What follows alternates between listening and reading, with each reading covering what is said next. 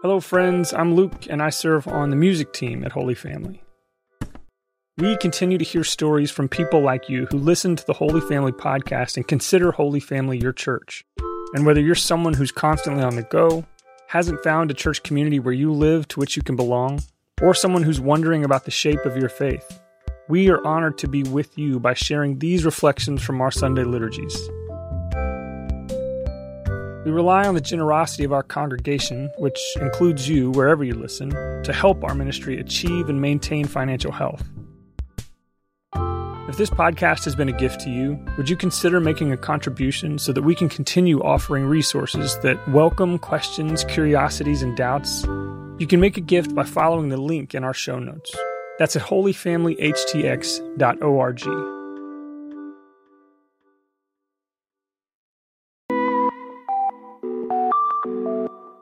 From Holy Family HTX, an Episcopal church for people without a church, this is the Holy Family Podcast, a collection of ideas about leading a Jesus-centered life. We clearly explore the church's understandings while bringing our own questions, curiosities, and doubts, and we never demand fake agreement.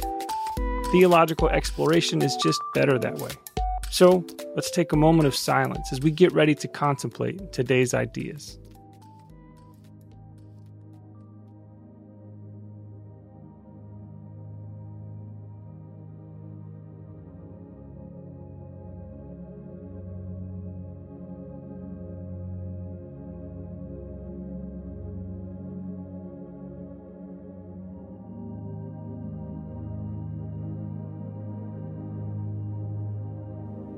Good morning, y'all. So recently in the class that Jacob has been offering here on Tuesdays, he talked about Thomas Jefferson's Bible. Some of y'all might remember this or know about this. Thomas Jefferson wasn't really into miracles or anything that the senses couldn't prove or anything that seemed a little too unenlightened for his high intellect. So he decided to make his own version of the Gospels by actually literally cutting out all of the miracles and mysteries, which of course was pretty gutsy. And maybe if I had the guts, I'd be tempted to make my own Bible, one in which all the parts where Jesus seemed a little mean were cut out, like today's gospel reading from Matthew.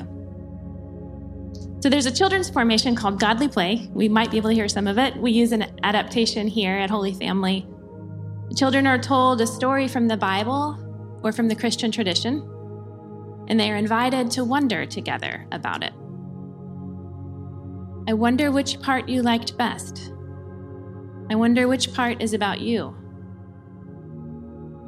I wonder if there is any part we could leave out and still have all the story we need. I would be tempted to answer that last question, yes. Jesus calling the Canaanite woman a dog could have been left out, and it would have been just fine by me and my preferred image of Jesus. But I believe the Holy Spirit uses the Bible, even the hard parts, to change and form us. Some of that formation comes through arguing with the text and wrestling with the experience of one passage holding tension with another passage. I have heard the first part of our gospel reading interpreted this way. This is where Jesus is having this conversation about what contaminates. Is it whether or not you wash your hands or what goes in or what you do and say? So I've heard it interpreted in this way. Aren't we Christians glad that we don't have to hold on to fussy laws like the Jews do, and that Jesus came to free us from legalism and tell us what really matters? Which can be understood to say, and I know some of you have heard this inadequate reading too, God chose the Jews and they got it wrong, so Jesus came to choose Christians instead so that we can get it right. This thinking puts Christians, most of whom are Gentiles or non-Jews, in the insider category, and Jews in the outsider category. But let's look at what the Gospel of Matthew that we read today offers up immediately after this story. A Canaanite woman comes to Jesus to ask that her daughter be healed. So in the Gospel of Mark, she's described as a Greek of Syrophoenician origin, which is a factual description of her linguistic and geopolitical status. But here in the Gospel we read this morning in Matthew, which was probably written mostly for Jesus-following Jews, she's called a Canaanite. And this is weighted language for someone familiar with the Hebrew scriptures. It would probably evoke ideas of the other, or outsider, or even enemy. And maybe it does that to some of us. But she, the Canaanite woman, in her wisdom and faith, calls Jesus by the name of Lord, Son of David, indicating a plea by this Gentile woman to the God of Israel. And Jesus, in the harshness that I almost wish I could wipe out, tells a woman pleading for the life of her daughter, "I have been sent only to the lost sheep of the house of Israel. It is not good to take the children's bread and toss it to the dogs." Jesus, a Jew, reminds us who is the chosen people. He's just been griping about actions of some Pharisees, a strict Jewish sect. But lest we think that he is condemning Judaism at all, he makes it plain here, in all his harshness, who God's promised children are. So for a moment, it looks like he might be categorizing Israel as insiders and Gentiles as outsiders. And then Jesus goes on to actually heal the daughter of the Canaanite woman. In fact, he tells her she has great faith. In fact, Jesus only says this to one other person in the Gospel of Matthew, and that's another Gentile, the Roman centurion. In fact, if you remember the Gospel reading from just last week, just a couple chapters earlier, Jesus has just told Peter that he has little faith. This passage of Matthew shows Jesus' strong insistence on God's covenant with the people of Israel and his simultaneous weird inclusion of a Gentile family into God's healing restoration. Both at the same time. The Canaanite woman shows a faith that some Jews don't have. She reminds us of other Gentiles in the Bible like Ruth and Rahab, whom God receives and uses in God's sweeping work of blessing. Jesus seems to be allowing the Canaanite woman, and by extension, her Gentile status, into the insider category. Is this action placing the people of Israel in the outsider category? Is Jesus replacing Jews with Christians? So Paul, in the letter to the Romans that we heard this morning, has a clear response. Has God rejected his people? Absolutely not. I am an Israelite, a descendant of Abraham from the tribe of Benjamin.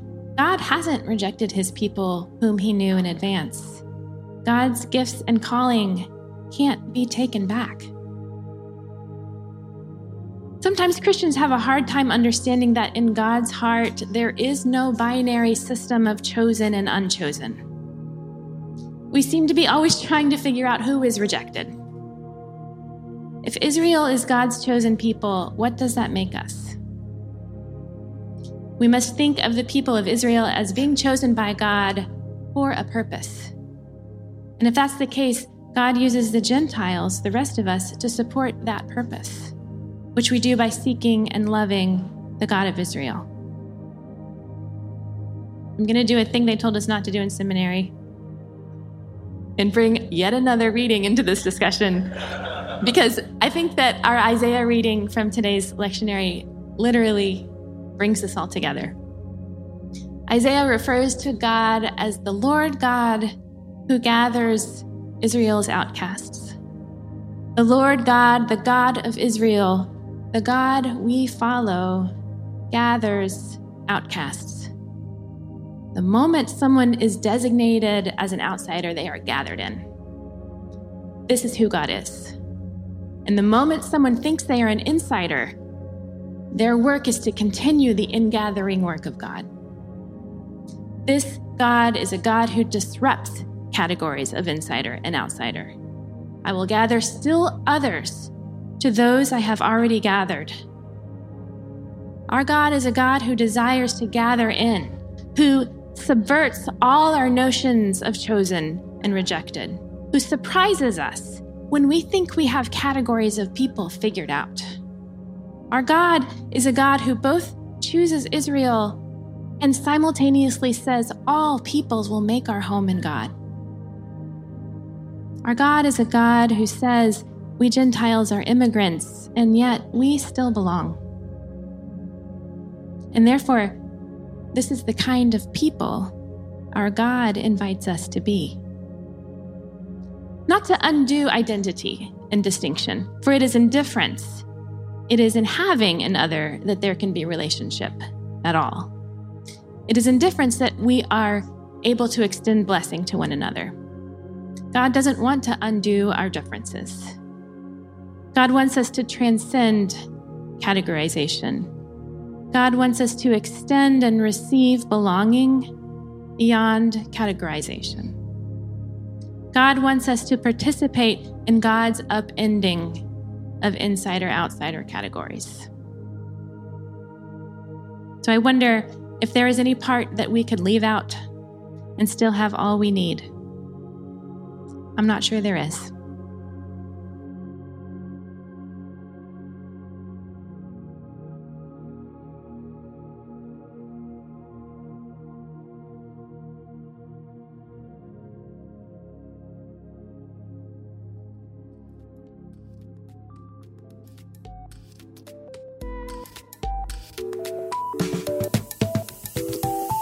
You can find more resources to help you lead a Jesus-centered life at holyfamilyhtx.org. Again, it's holyfamilyhtx.org.